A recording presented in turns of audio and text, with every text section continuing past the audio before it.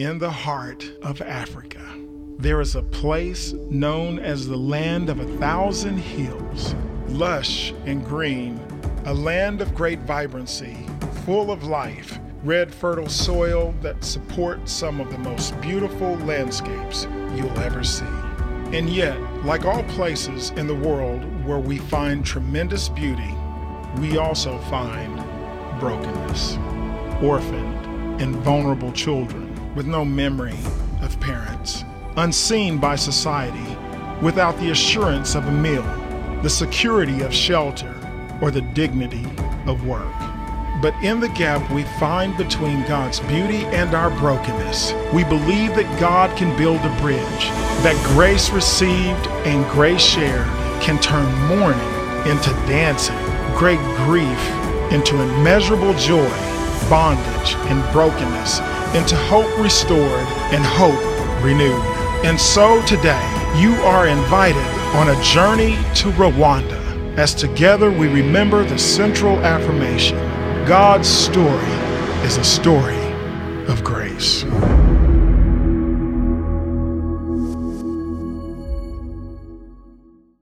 Well, I want to welcome you again today to the Center for the Performing Arts. It is a joy to have you today. And before I begin, I just want to take a moment and invite you to join me in celebrating hundreds of volunteers, our worship team, those people who you cannot see who make all this stuff work that has blessed you. Would you join me in just thanking those who have made Easter available for you this weekend?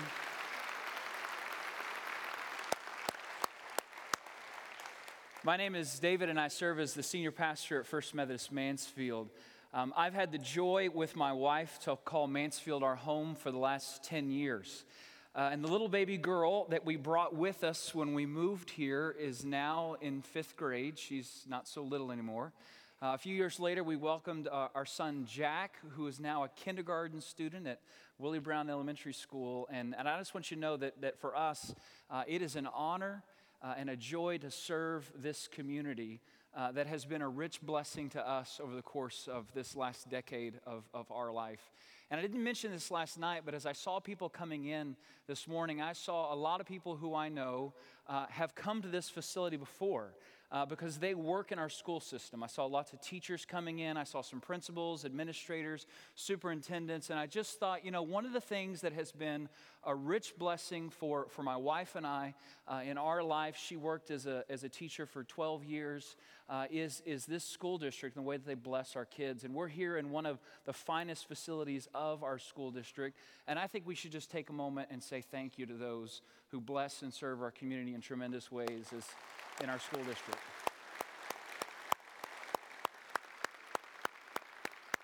If you're a first-time guest with us, we're so glad that you're here. If you were here at the beginning of the service, you saw a video that highlights the series that we're going to start next week called The Power of Words. And as you leave today, we're going to share with you this very simple card. It has the power of words on one side. On the back, it has a simple verse of Scripture. Though the next 3 weeks, we as a church family, we're going to look at this very simple Scripture and the idea that the words that we share with our family, with our friends, even the words that we speak to ourselves about ourselves, that those have the power to change the course of our lives. And so I hope you'll receive this card just as our invitation for you to come back next week as we look at that important series. The video that I just showed you is the series that we just finished in our church. The last 6 weeks, we've been talking about a story of grace, and we've been talking about a partnership we have with a ministry that supports orphans in Rwanda. I got to go to Rwanda, which is a small country in the center of Africa. I got to go there in February to meet a lot of the orphans that we support there. We currently are supporting a group of 1,000 orphans in Rwanda. And then over the next week, the weeks that followed that, we shared their stories with our church. And we talked about this very simple idea that we believe that God's story is a story of grace. And I wanted to show you that today because if you're brand new, it would be appropriate and understandable for you to be asking yourself a couple questions right now. Like who is this church? And what do they believe? And what are they about? What drives them? What does this church really care about? And I wanted to share that with you because those words and those images really speak to that. They speak to who First Methodist Mansfield is and how we see ourselves and our mission in the world. We believe that followers of Jesus are called to partner with God to build a better world. And that not only includes our community, Mansfield, and the surrounding communities that you may be a part of, in Midlothian, Arlington, Grand Prairie, wherever you may come from today. We believe you are called as a follower of Jesus to partner with God to build a better world in your own community, but also communities around the world. Wherever there are people in need, wherever there are hearts that are broken, wherever there are people who are in need of restoration, we believe that followers of Jesus are called to partner with God in that work. We believe that the Bible tells the story, an unfolding story of God's grace. That's the arc throughout the entire story of a God who loves and longs to bless the world. A God who loves and longs to bless the lives of individuals, to transform those people, and using those transformed individuals to partner with Him in the continual transformation of God's world. We believe that Jesus came. That Jesus came to this world as an expression of that story, to share in the most vivid way possible with us the love and grace and heart of the Father. And that Jesus lived that out in His teachings, in the way that He shared life with His disciples and every person that He came in contact with, and that Jesus lived that out in the way that His life ended here on earth. And we believe that this moment, what we're here for today, the reason we've come to this place to sing Easter songs, that this moment in the story is the climax, it's the culmination. It is the crescendo of God's story of grace. And in this moment, in the Easter moment, we see the passion of God's heart.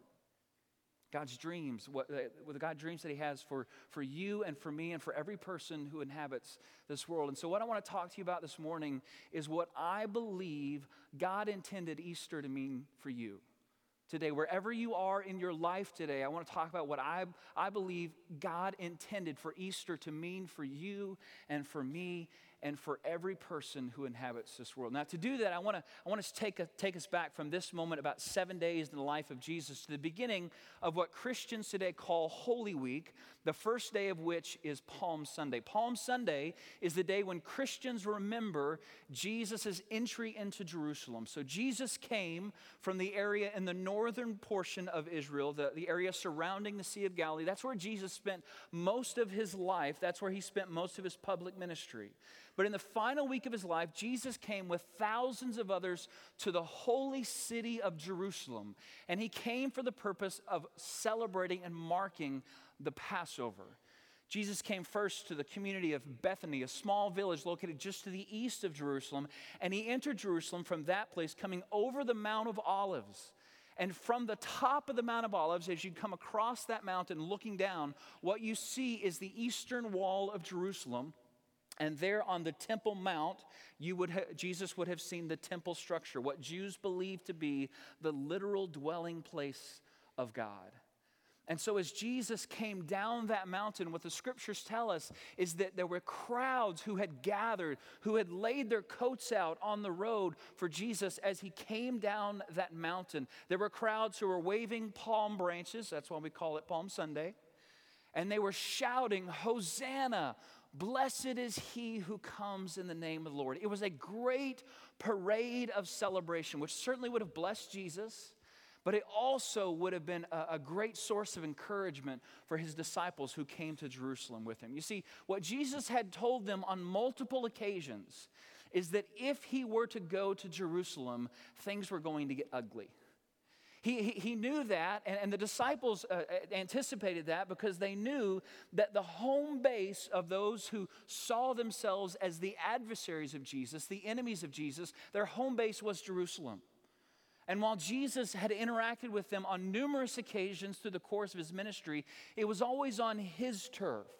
It was among His crowds. People who would come out to hear Him teach. There was some safety and security for Jesus among the many who came to hear Him teach when He engaged them. But Jerusalem was different. Jerusalem was a different audience, a different crowd, and He was going to engage the religious leadership that opposed Him on their own turf.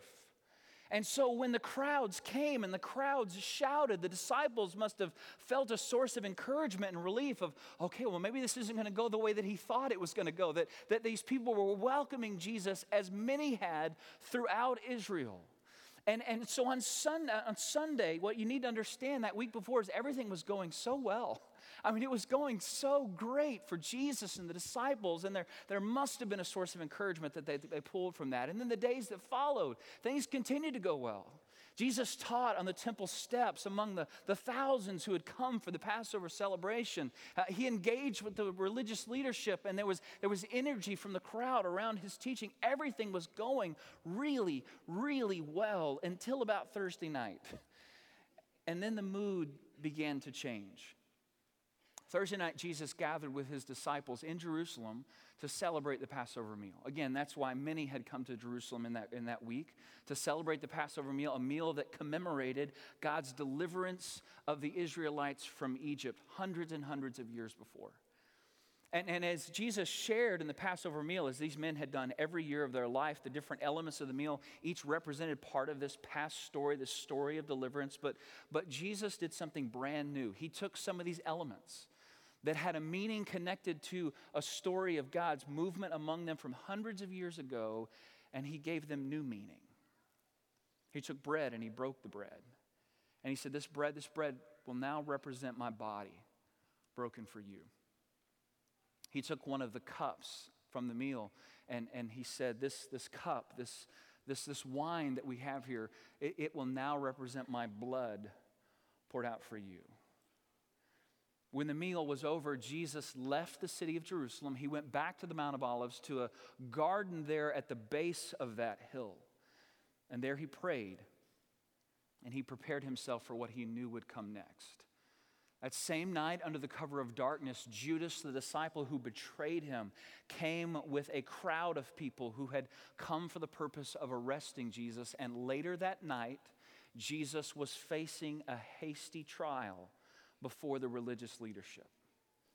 By the time the morning came, that Friday morning, Jesus was being prepared by the Roman soldiers to face the punishment of his hurried conviction.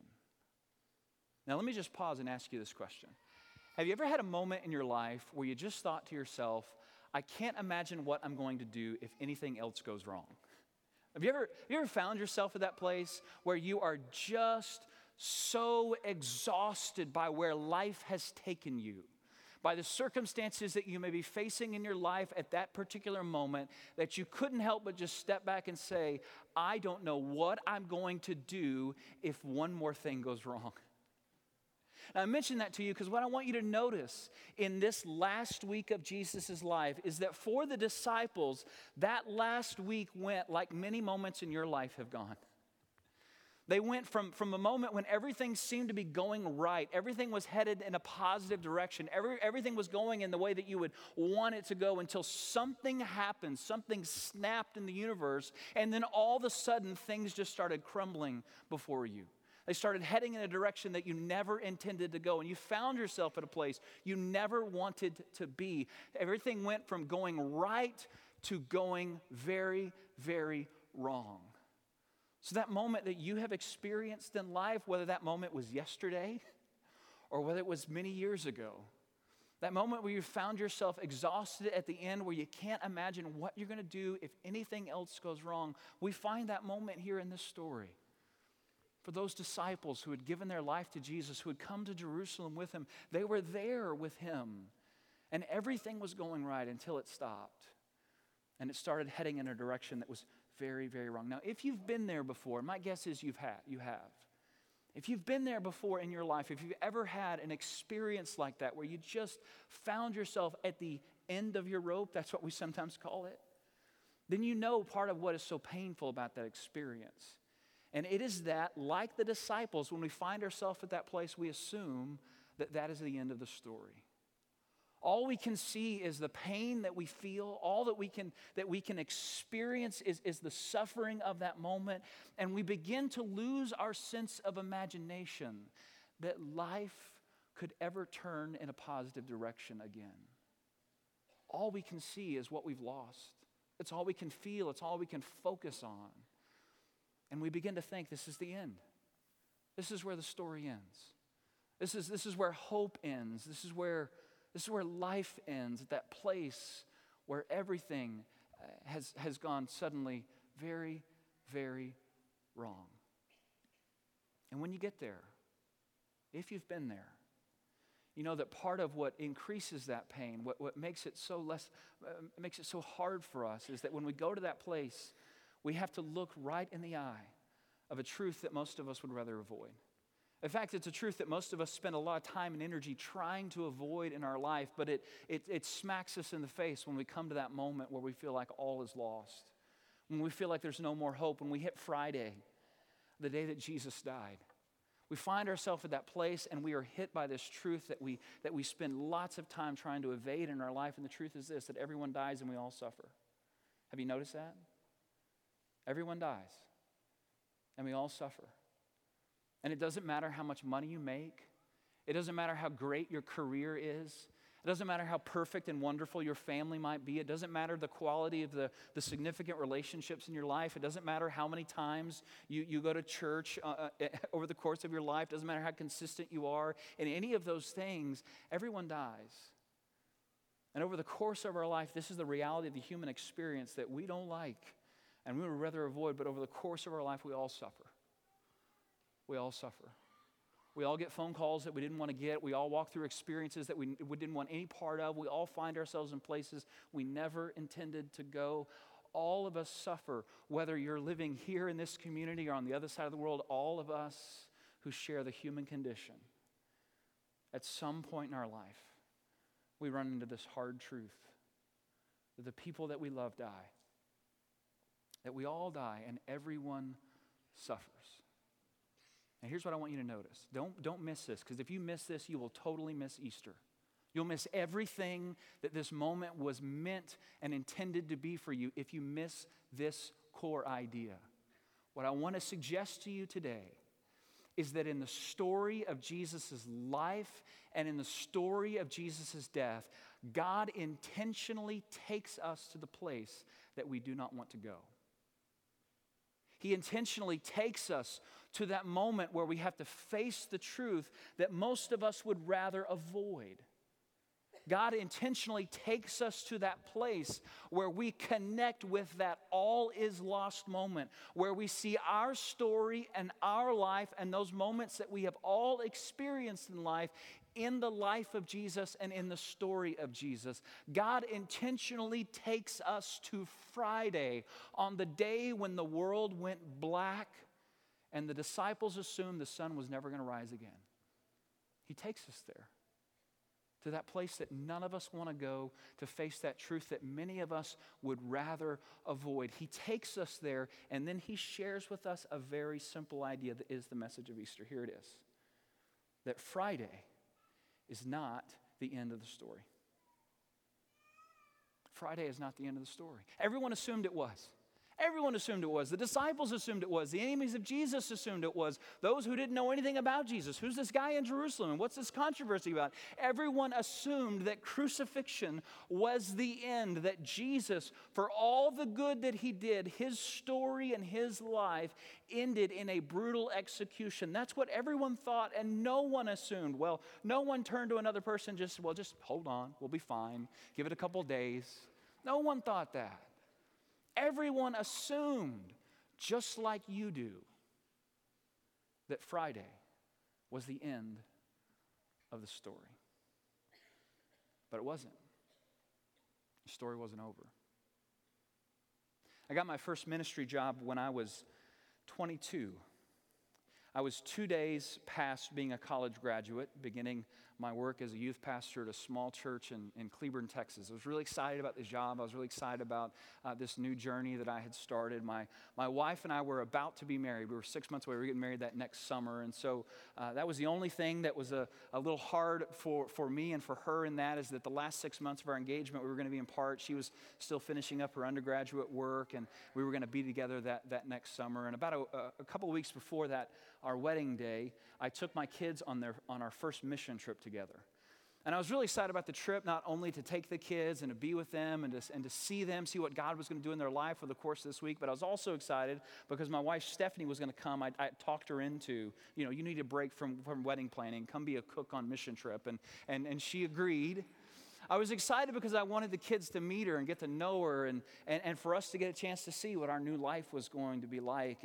And as we moved to about the halfway point in that week, it was everything that I had hoped it would be. We were having a great time. The kids were doing amazing work. The times that we had had in worship had been wonderful, and she was having the chance to interact with them. And I was so excited because we were moving forward to our wedding, and I knew what this was what our new life was going to be about. And it was just a great week. It was a great week with those kids.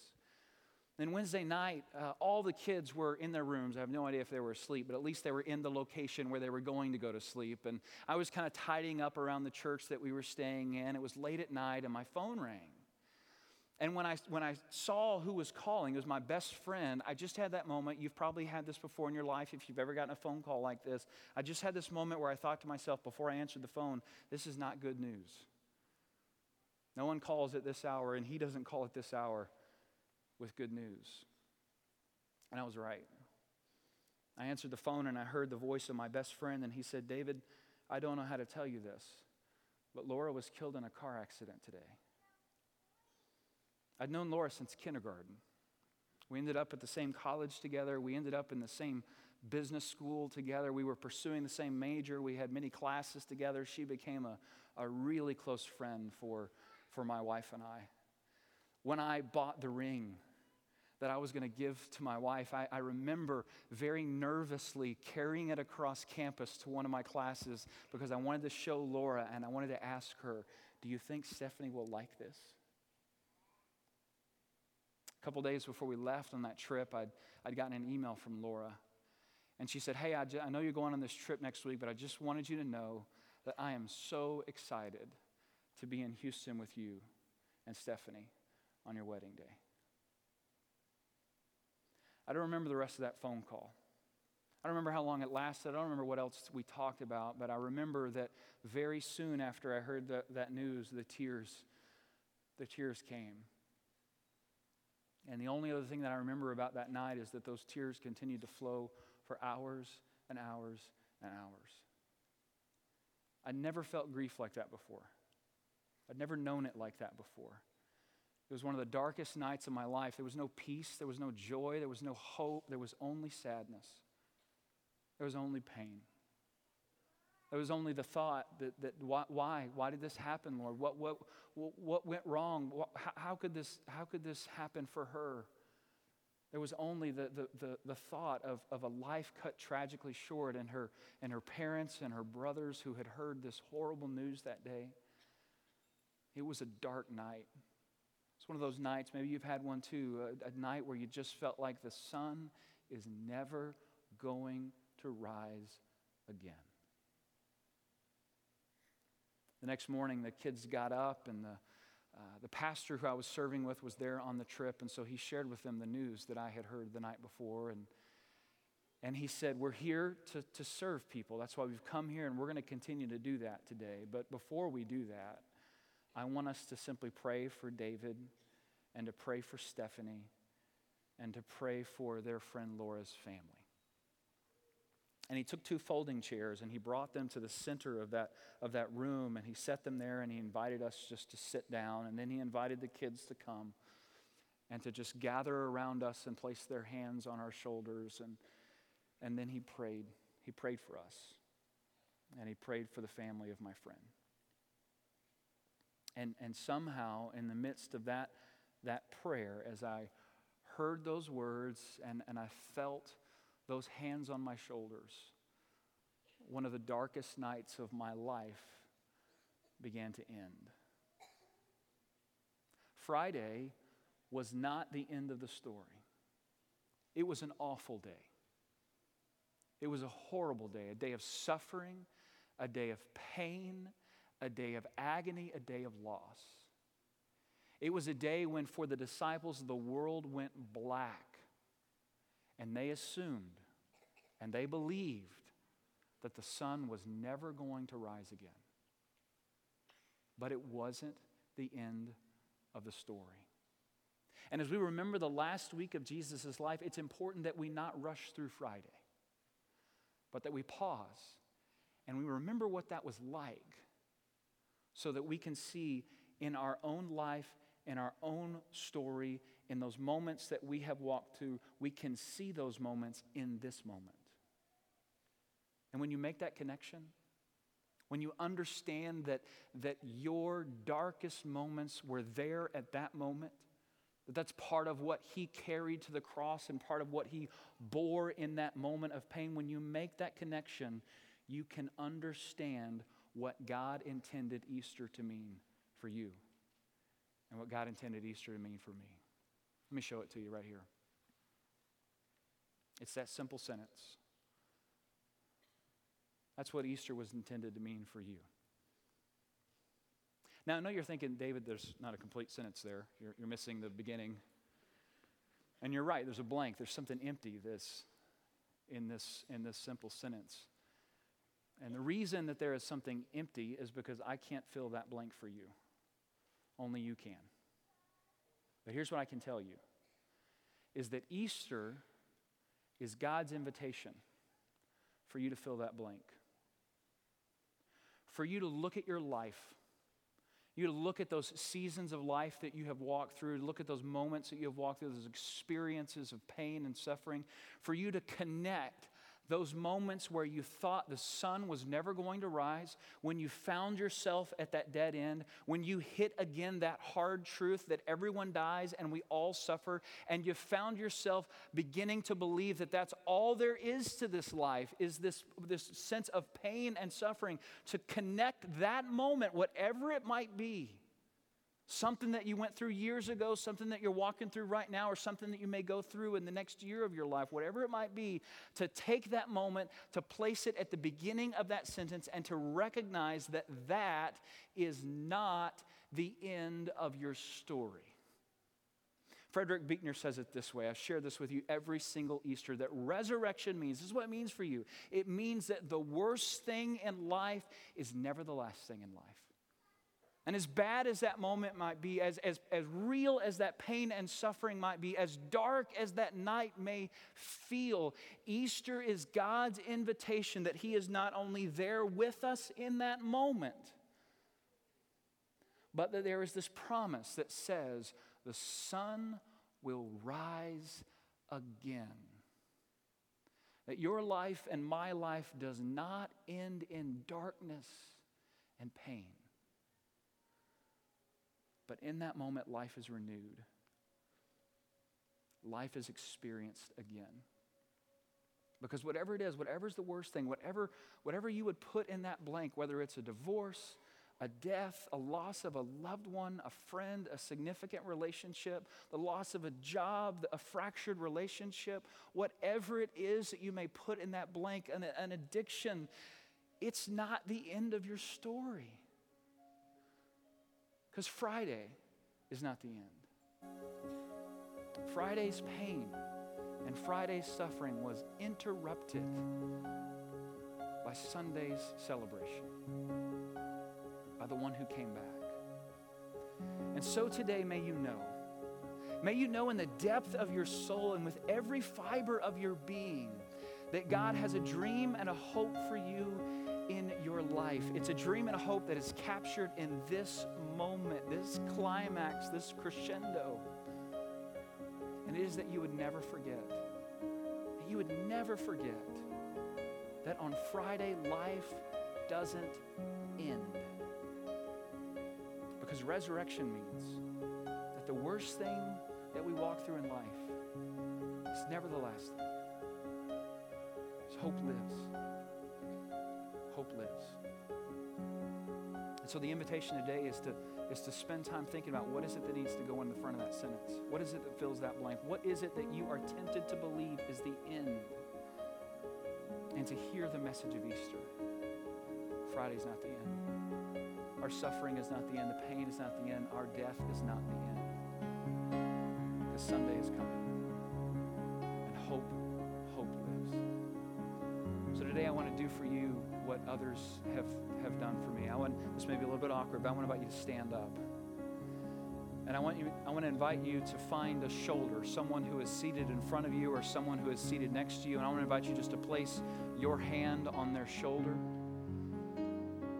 And then I want to do for you, again, what others did for me. I want to pray for you. I want to pray that God would not only bless you this Easter, but I want to pray that you would begin to believe, maybe for the first time, or to simply believe again, that whatever it is that you have faced in life, whatever you faced in your past, whatever you're facing now, whatever you may face in the future, that you would begin to believe and understand that it is not the end of your story. Let's pray. Lord Jesus, we give you thanks for Easter. We give you thanks, Lord, for this promise, this hope that we find in this moment. We give you thanks, Lord, that in those moments that we've all walked through in life, every single person in this room and every single person who inhabits this world, we give you thanks, Lord, that in those moments when we feel loss and pain and suffering and we cannot imagine hope ever coming back, you were there with us, walking with us, holding us, strengthening us, encouraging us. And we give you thanks, Lord, that in this moment of Easter, we are reminded of this truth, that not only do you meet us in that place of suffering and pain, but that you have the power to overcome it, to penetrate that darkness, to change the future, to move us in a new direction, to bring again the gift of life. And so may that gift come for us today and every day. All these things we pray in the name of our resurrected Savior, Jesus. Amen. Grace and peace, brothers and sisters.